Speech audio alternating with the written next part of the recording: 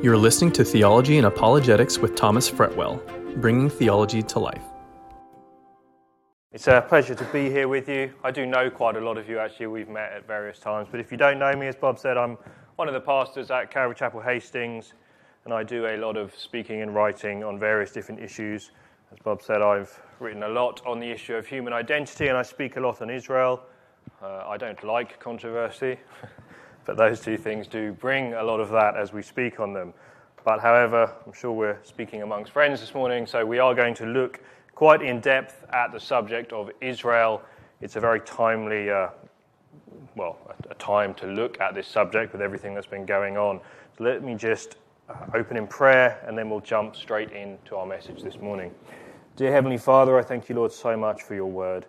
I pray, Lord, that you would now just open our ears, Lord, open our hearts and our minds to understand and obey the things that are contained in it.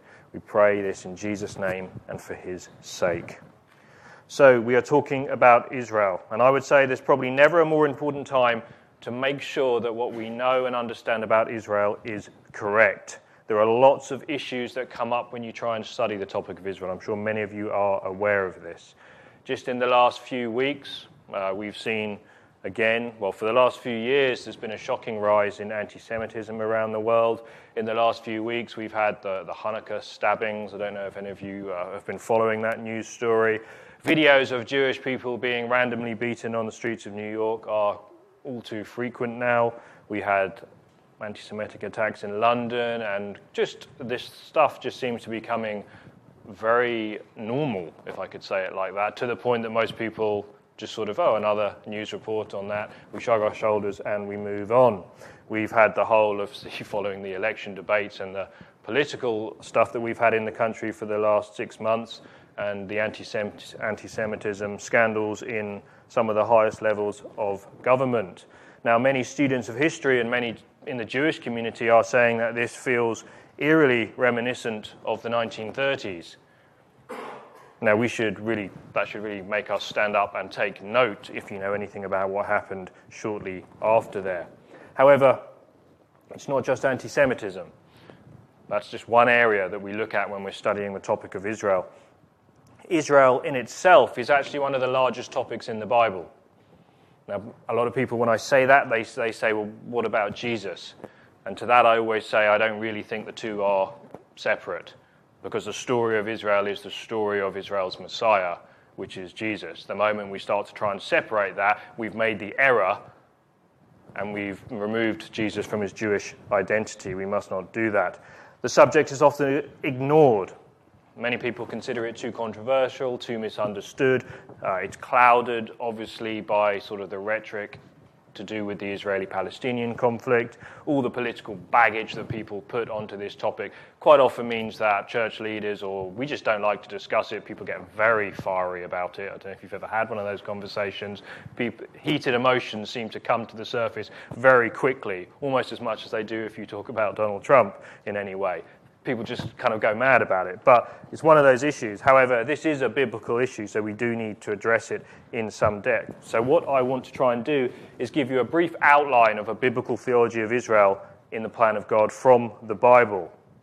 Now, I can assure you a proper understanding of Israel will enrich your Bible study. It will equip you to understand the times much better, and it will also help you just to marvel at the sovereignty of God and his hand in history and all the things that he has done.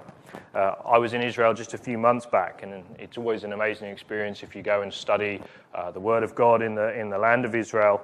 It's not uncommon when you get off a plane in Israel to see people prostrating themselves on the ground and kissing the floor.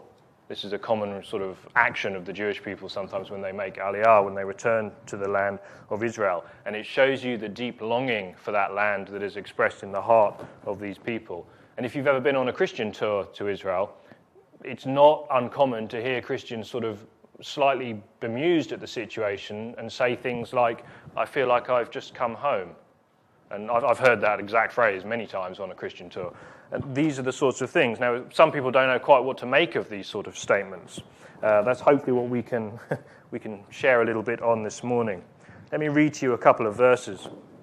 In 1 Chronicles 17, King David famously cried out in prayer. He said, "And what one nation on earth is like your people Israel, What one nation on earth is like your people Israel? Ezekiel described the land of Israel as the glory of all lands. It says in Deuteronomy 11, Moses wrote this. He says, "A land for which the Lord your God cares, the eyes of the Lord are always on it." Now, as Christians, we need to sort of ask, what are we to make of statements like this? The glory of all lands, the eyes of the Lord are always on it. Is this just sort of Old Testament language? Does it have no relevance for today? Is it actually saying that the Jewish people or the land of Israel is better than other lands? I don't think that's what it's saying. As far as natural beauty, there are some beautiful areas in Israel. There's also lots of barren wilderness in Israel. Majestic, it doesn't really compare to, the Canadian Rockies or the vastness of the Grand Canyon in those respects. So it's not really just talking about things like that. There is something much different going on. Now, for many, when you say the term Israel, a lot of people associate it with war, don't they?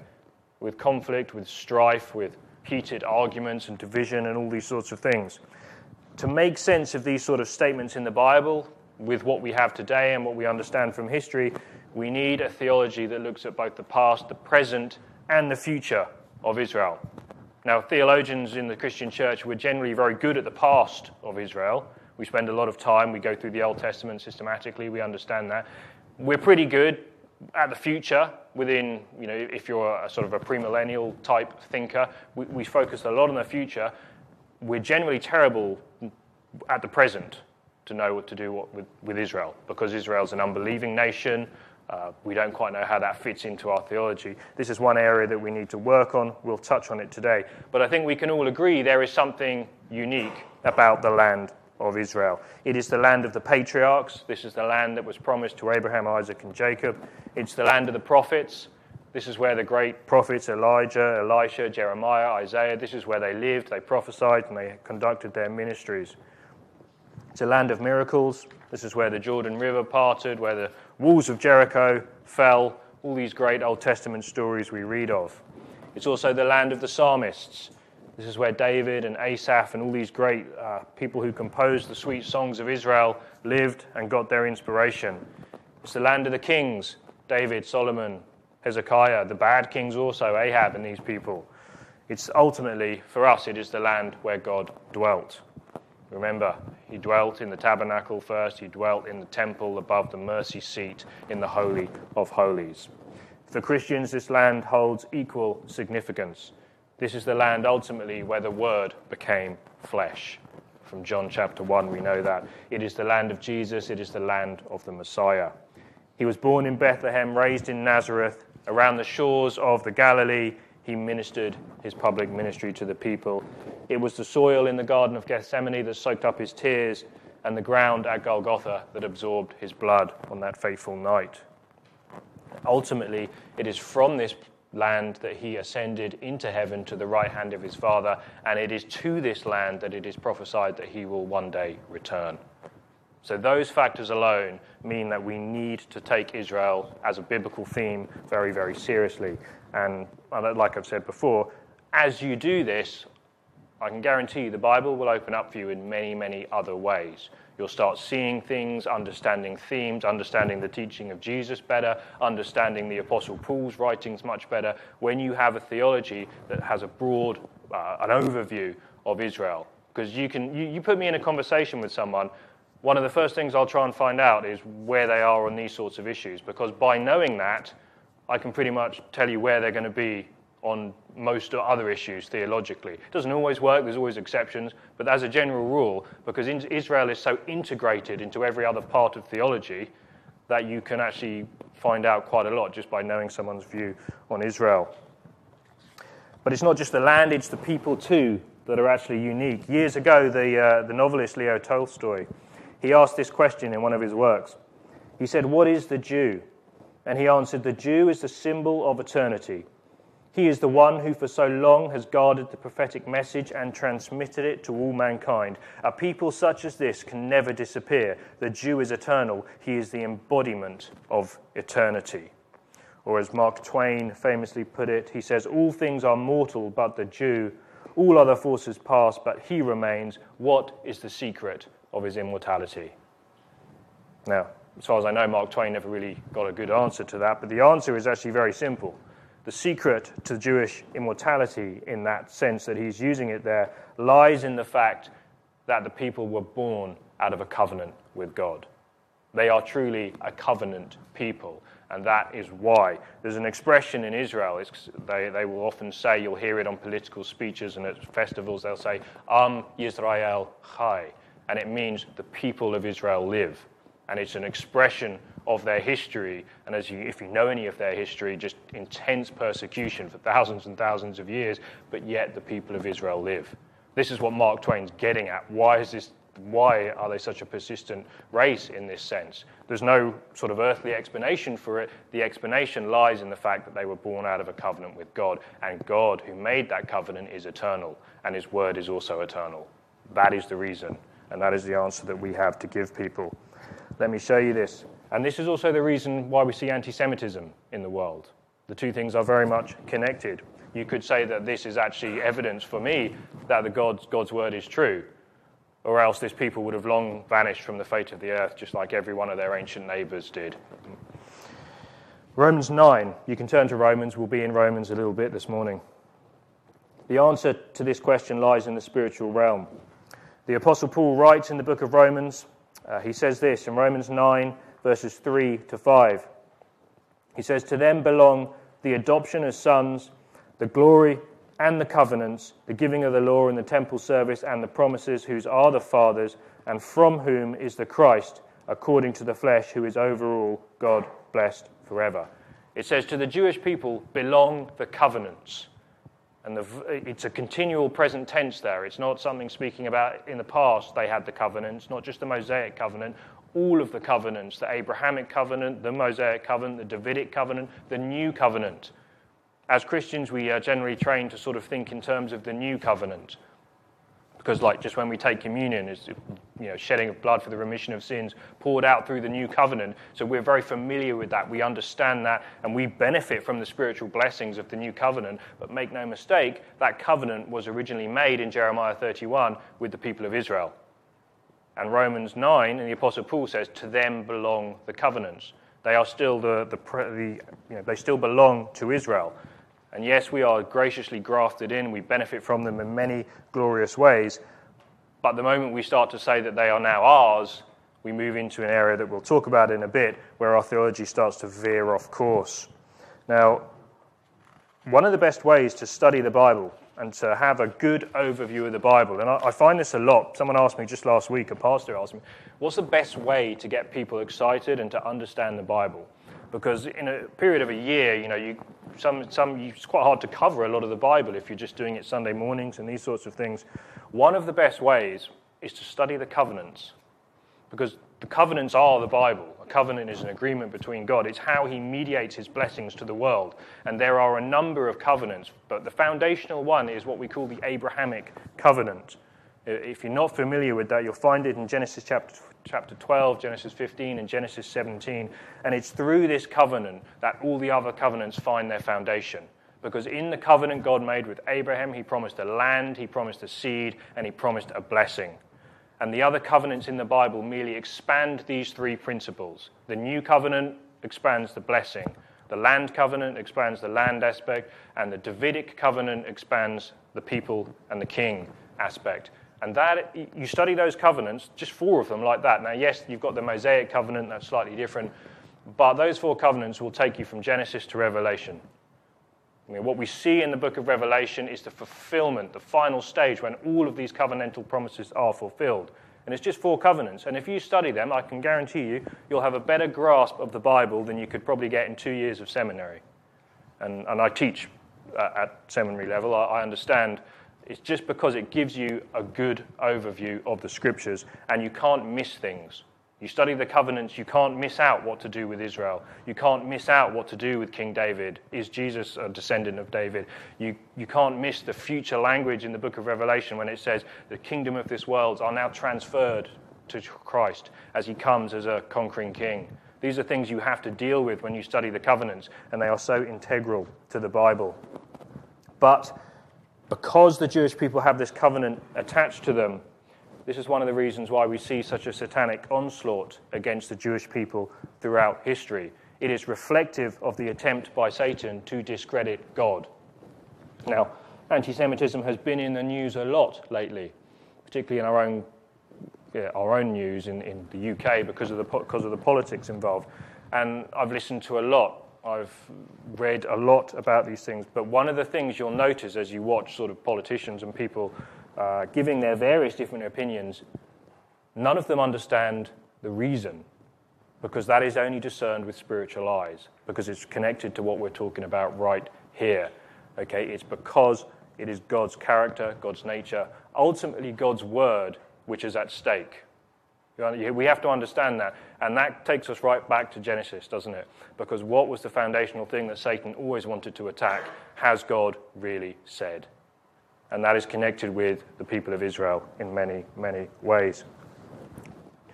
Turn briefly to Jeremiah 31 with me. And we'll just look at one other scripture before we go back to Romans. The Jews have had a terrible history in many ways. They've also given the world much in the way of blessings. People have tried to destroy the Jews many, many times throughout their history.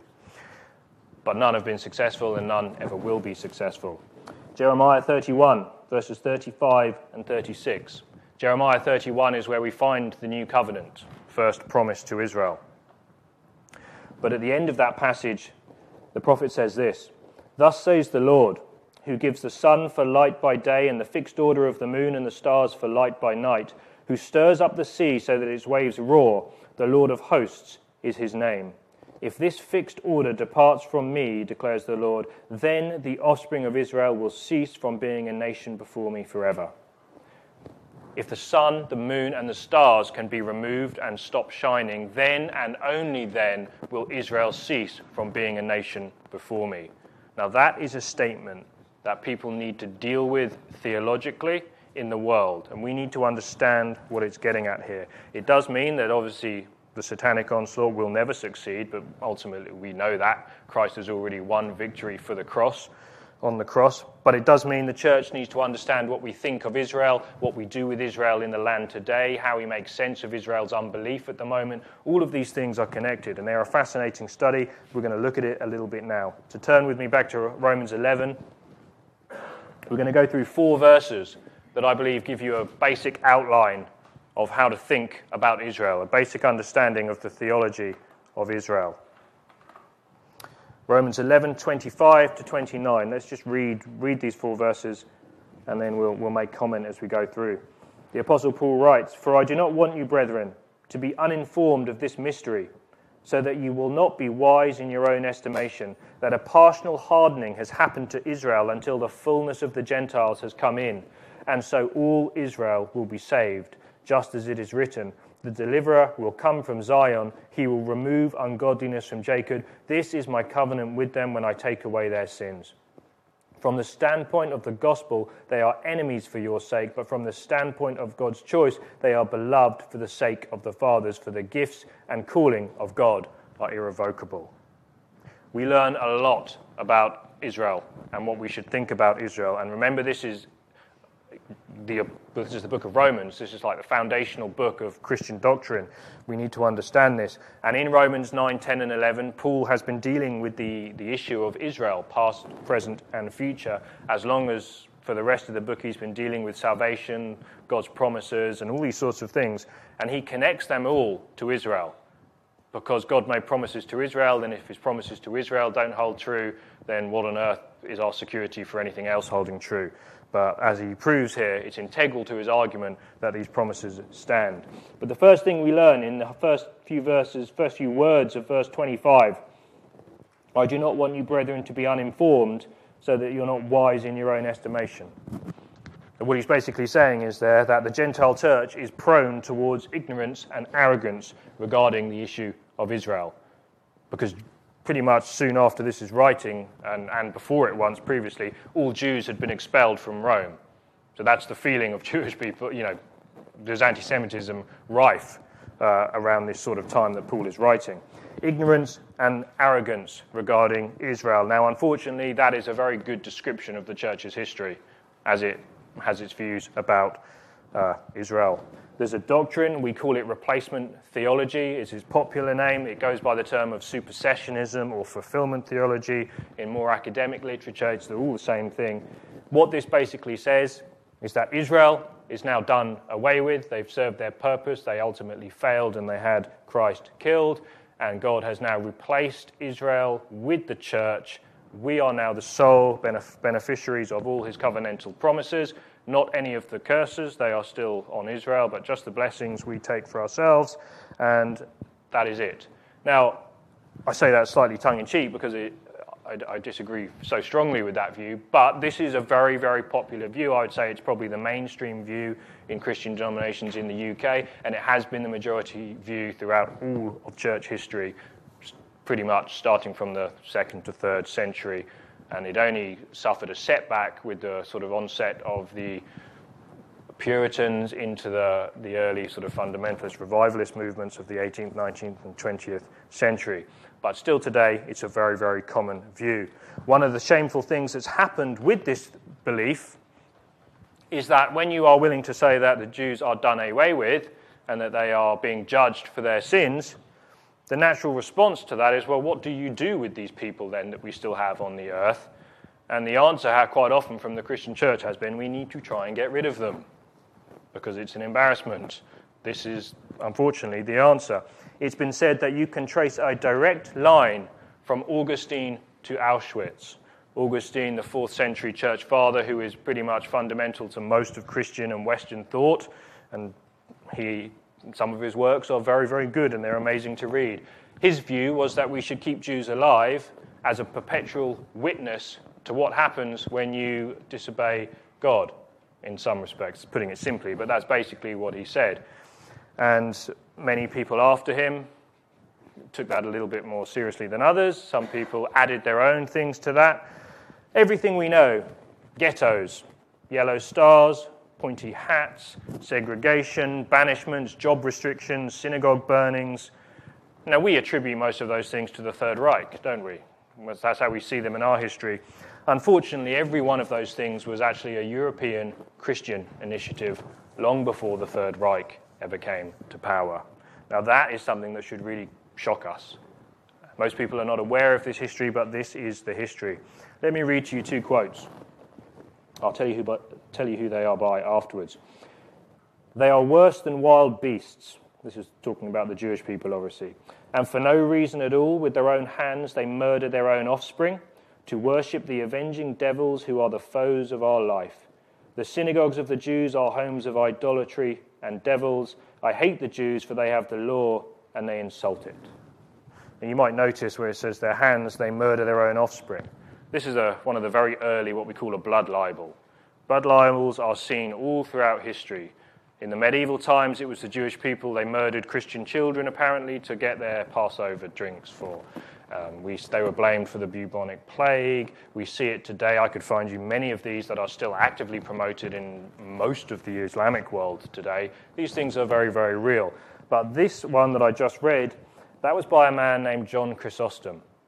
He's known as the golden-mouthed preacher of the early church. An early church father revered by many for his wonderful oratory skills and preaching and defense of Christ. But yet, there's this dark side to these beliefs. Let me read you another one. Now just behold these miserable, blind and senseless people. Their blindness and arrogance are as solid as an iron mountain. And therefore be on your guard against the Jews, knowing that wherever they have their synagogues, nothing is found but a den of devils in which sheer self-glory, conceit, lies, blasphemy, and defaming of God, and men are practiced most maliciously. Set fire to their synagogues or their schools, and bury with dirt whatever will not burn, so that no man will ever again see a stone of cinder of them. Second, I advise that their houses also be razed and destroyed. Does anyone know who said that? That was the great reformer, Martin Luther. A man who we celebrate in our churches. We hold Reformation days, don't we, where we celebrate his work. And don't get me wrong, I'm not discounting a lot of the stuff that was achieved through the Reformation. I myself has quoted many times in a sermon that great quote by Martin Luther, "Here I stand, I can do no other, my conscience is captive to the word of God." But you won't find these quotes of Martin Luther being used so much. But this was a part of his theology. He started very favorable towards the Jews. As he realized that they weren't going to accept his preaching, he gradually sort of turned in his life, and he ended up preaching this. And in fact, in the Nuremberg trials, when they were trying the Nazis for doing the things they did, they pointed to Martin Luther as their inspiration. You see how these things are sort of connected, and this is replacement theology taken to its logical conclusion. And church history has a very bad history when it comes to this. And I believe this just shows us that very first warning when Paul says, I do not want you to be uninformed of this mystery, so you're not wise in your own estimation, so you don't put yourselves above these people, we've fallen down at the very first hurdle. So we need to kind of come back to this and have a proper understanding. It says in verse 18 of Romans 11, do not be arrogant against the branches. You see, yes, we can look at them. They did reject Jesus Christ en masse, and today they still do. And they're very active in not allowing gospel work to happen in some respects. But we need to understand that in the context of a proper biblical theology, not through the eyes of replacement theology, which will end up with sort of some of the ridiculous extremes that we have. So let's look at the next thing. Back to Romans 11:25. It says that a partial hardening has happened to Israel until the fullness of the Gentiles has come in. You see, Israel as an elect national ethnic group has been partially hardened. And what does that mean?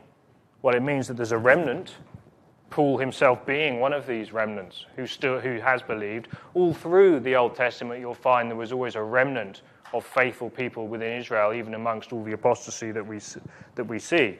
But these things do not discount the fact that God made a covenant with these people. At the present time, they have been hardened. But we must understand what the hardening was for. And this is the mystery that Paul is talking about here. Their current state of hardening was for our benefit, so that the gospel message would be taken around the globe. Look what he says in Romans chapter 11, verses 11 and 12. Did they stumble so as to fall? Did they? May it never be. But by their transgression, salvation has come to the Gentiles. By their transgression, salvation has come to the Gentiles to make them jealous. And if their transgression is riches for the world and their failure is riches for the Gentiles, how much more will their fulfillment be? So what he's basically saying is because of this partial hardening and the rejection, we see this in the book of Acts to Jerusalem, Judea, Samaria, and the uttermost parts of the world. As the Jewish people rejected, the church was scattered abroad, those early Jewish disciples of Christ, and they took the gospel message with them, and the world was turned upside down, and history as we know it was completely changed as the message of the gospel went out. But Paul still has to warn the church, just because of that, understand it and don't be arrogant against the natural branches. Understand. If their transgression was for our blessing, imagine what's going to happen when they accept the Lord. He gets onto that a little bit.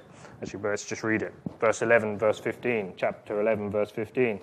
If their rejection is the reconciliation of the world, that's the hardening aspect. Because they rejected Christ, the gospel went out and reconciled the world to Christ in some respects.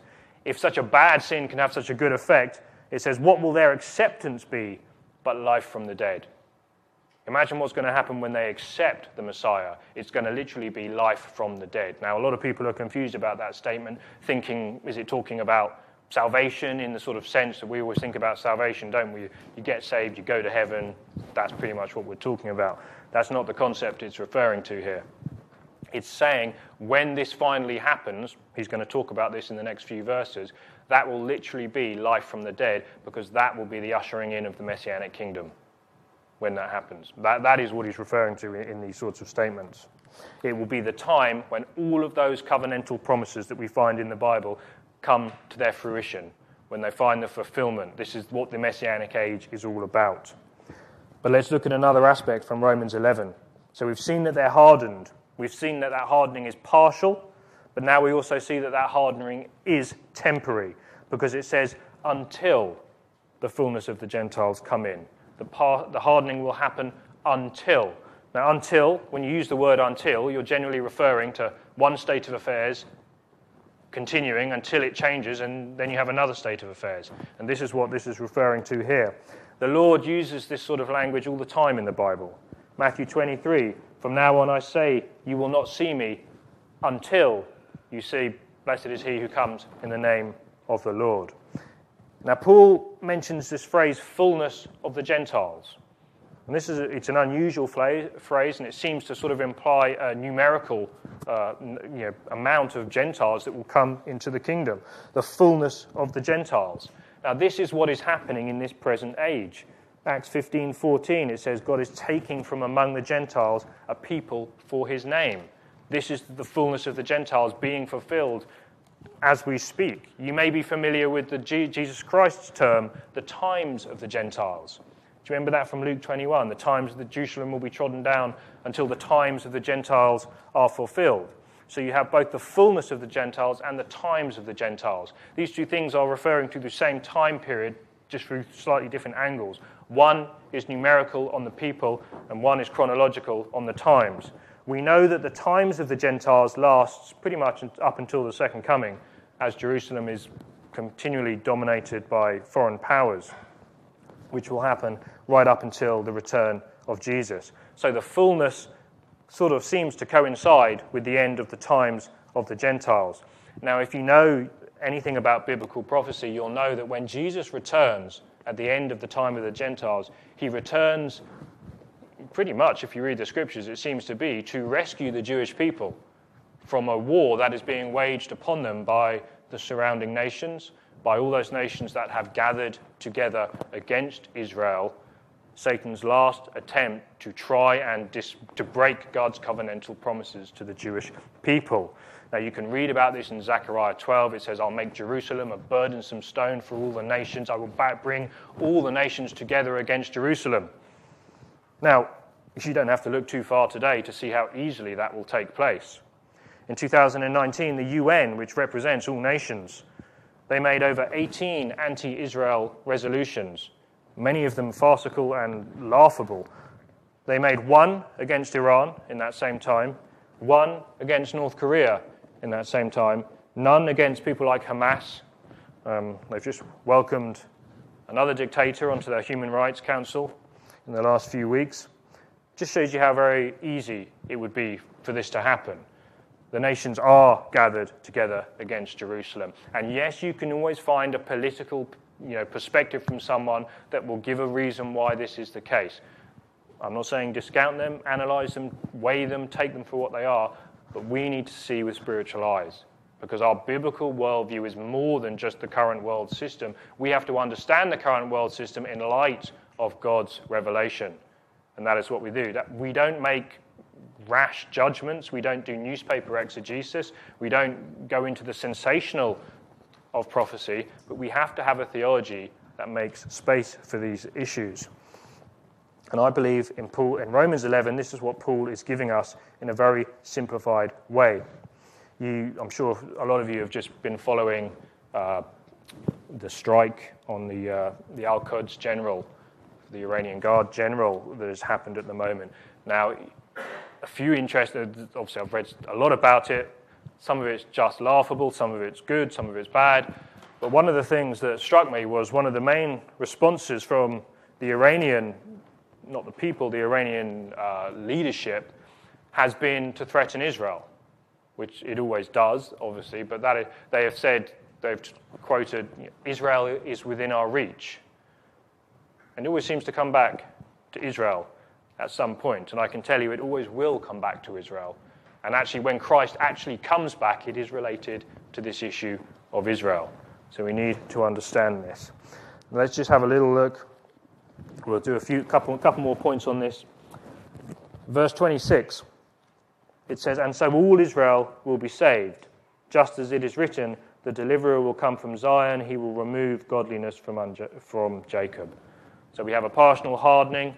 It is temporary hardening until the times and the fullness of the Gentiles are fulfilled. And then it says all Israel will be saved. Now this is a few words in the English and in the Greek, but books and books and books have been written of people trying to figure out what they mean by all Israel here. What does it mean? And I find it slightly amusing because why don't we just take the simplest option and say that all Israel just means Israel? like it has done for the previous 10 times that he's used it in these chapters, and pretty much over 70 times in the New Testament when the word is used.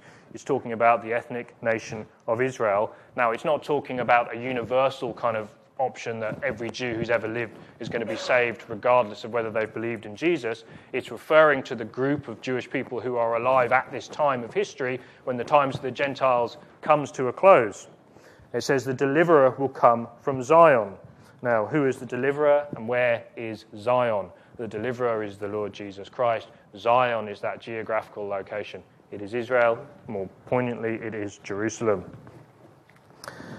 The national regeneration and salvation of Israel is one of the most recorded themes and hopes of the prophets. You cannot read any, pretty much as far as I'm aware, any Old Testament prophet, whether it be a major or a minor one, without having the theme of the end-time salvation of Israel and restoration of Israel to their land come up. It always comes up at some point, and the Apostle Paul seems to know that here. But what he does is very interesting, because the argument you get from a lot in the church is, yes, but that's Old Testament. Things have changed now because Christ has come. And there's a tiny bit of truth in what they're saying in some respects, but that's always the way, isn't it? There's a tiny bit of truth which makes it more palatable. But Paul, I think, preempts those arguments, because in the very next verse, in verse 27, he says, "This is my covenant with them when I take away their sins." That's a quote from Jeremiah 31 to be precise, a quote from the passage that deals with the new covenant. And remember I said the new covenant is the covenant that we're grafted into in that sense. We get our blessings from that. So it's a covenant that no one argues is still very much in effect. You cannot say that it's an Old Testament thing. But what Paul is skillfully doing here is he's tying the salvation of Israel in these end times not to the Mosaic covenant that people argue is gone, not to any of the old things that we could class as Old Testament. He's tying it to the new covenant, the covenant that Christ inaugurated with his blood, that is still active and redeemed in that sense. So you cannot argue that this doesn't relate to today. That means that all of us as Christians who benefit from the new covenant have to have an understanding of what this means for Israel. And Paul is saying that the future salvation of Israel is part of the new covenant.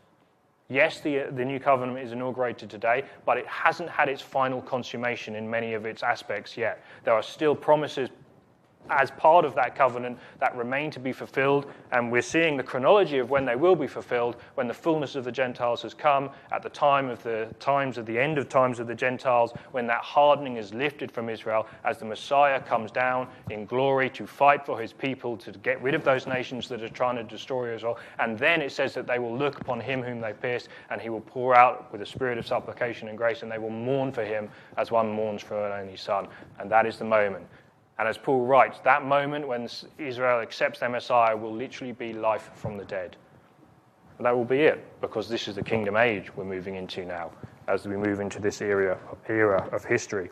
And it's an amazing story that we have here in the Bible. Now, let's go on a little further. Let's look at verse 28. It says, "From the standpoint of the gospel, they are enemies for your sake. But from the standpoint of God's choice, they are beloved for the sake of the fathers." So we learn here that unbelieving Jews are our beloved enemies. Now that's the language is supposed to sort of shock you there, because it's very common in biblical language. We have it, we call it hyperbole today. You're making a big point to get people to understand, because a beloved enemy doesn't really make, the two things kind of seem antithetical, don't they? But what he's saying here is, from the standpoint of the gospel, they seem to be acting like enemies in the sense that they are rejecting the gospel in many ways, on large and en masse. Now, not all of them, like Paul said. There's always a remnant. But then he goes on, he says, but you can't just leave it there. And this is one of the things that the church has always said about Jews, they're Christ killers.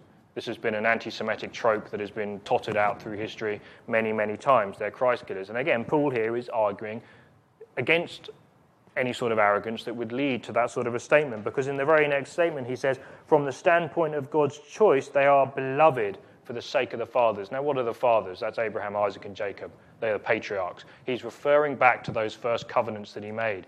He's saying they are still a people in covenant with their God. And yes, they are hardened right now, so it seems like they're acting against the gospel, but have a bigger and better understanding using my full progressive revelation that we have, because I've just told you this partial partial hardening is only temporary. And one day it's going to cease, and that is going to be the ushering in of the age that you wait for along with them. So until that point, your job is to make them jealous. We read that earlier, didn't we? Part of the mission of the church is to make the Jewish people jealous. Now, what jealous of what? The point is to make them jealous that we are worshipping and living in relationship with the Jewish Messiah, to the God of Abraham, Isaac, and Jacob.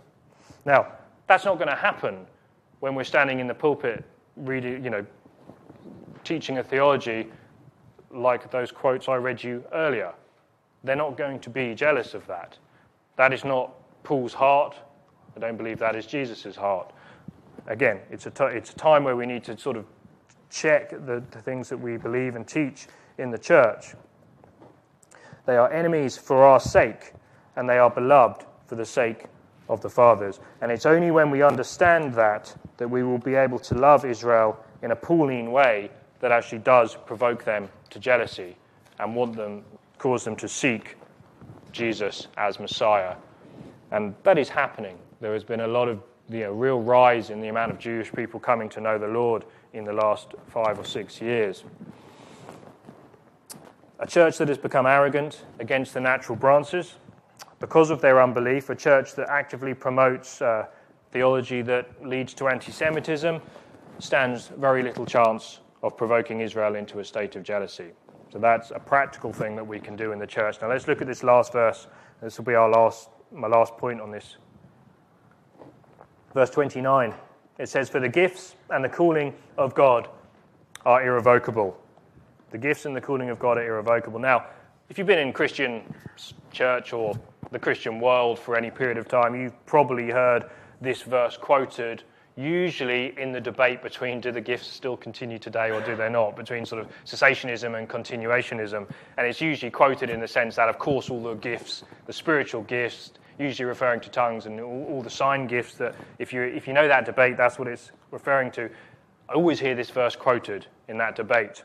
It's got nothing to do with that debate. Now, yes, you can make an application, that's fine, I don't argue with that. The context of this quote is to do with Israel.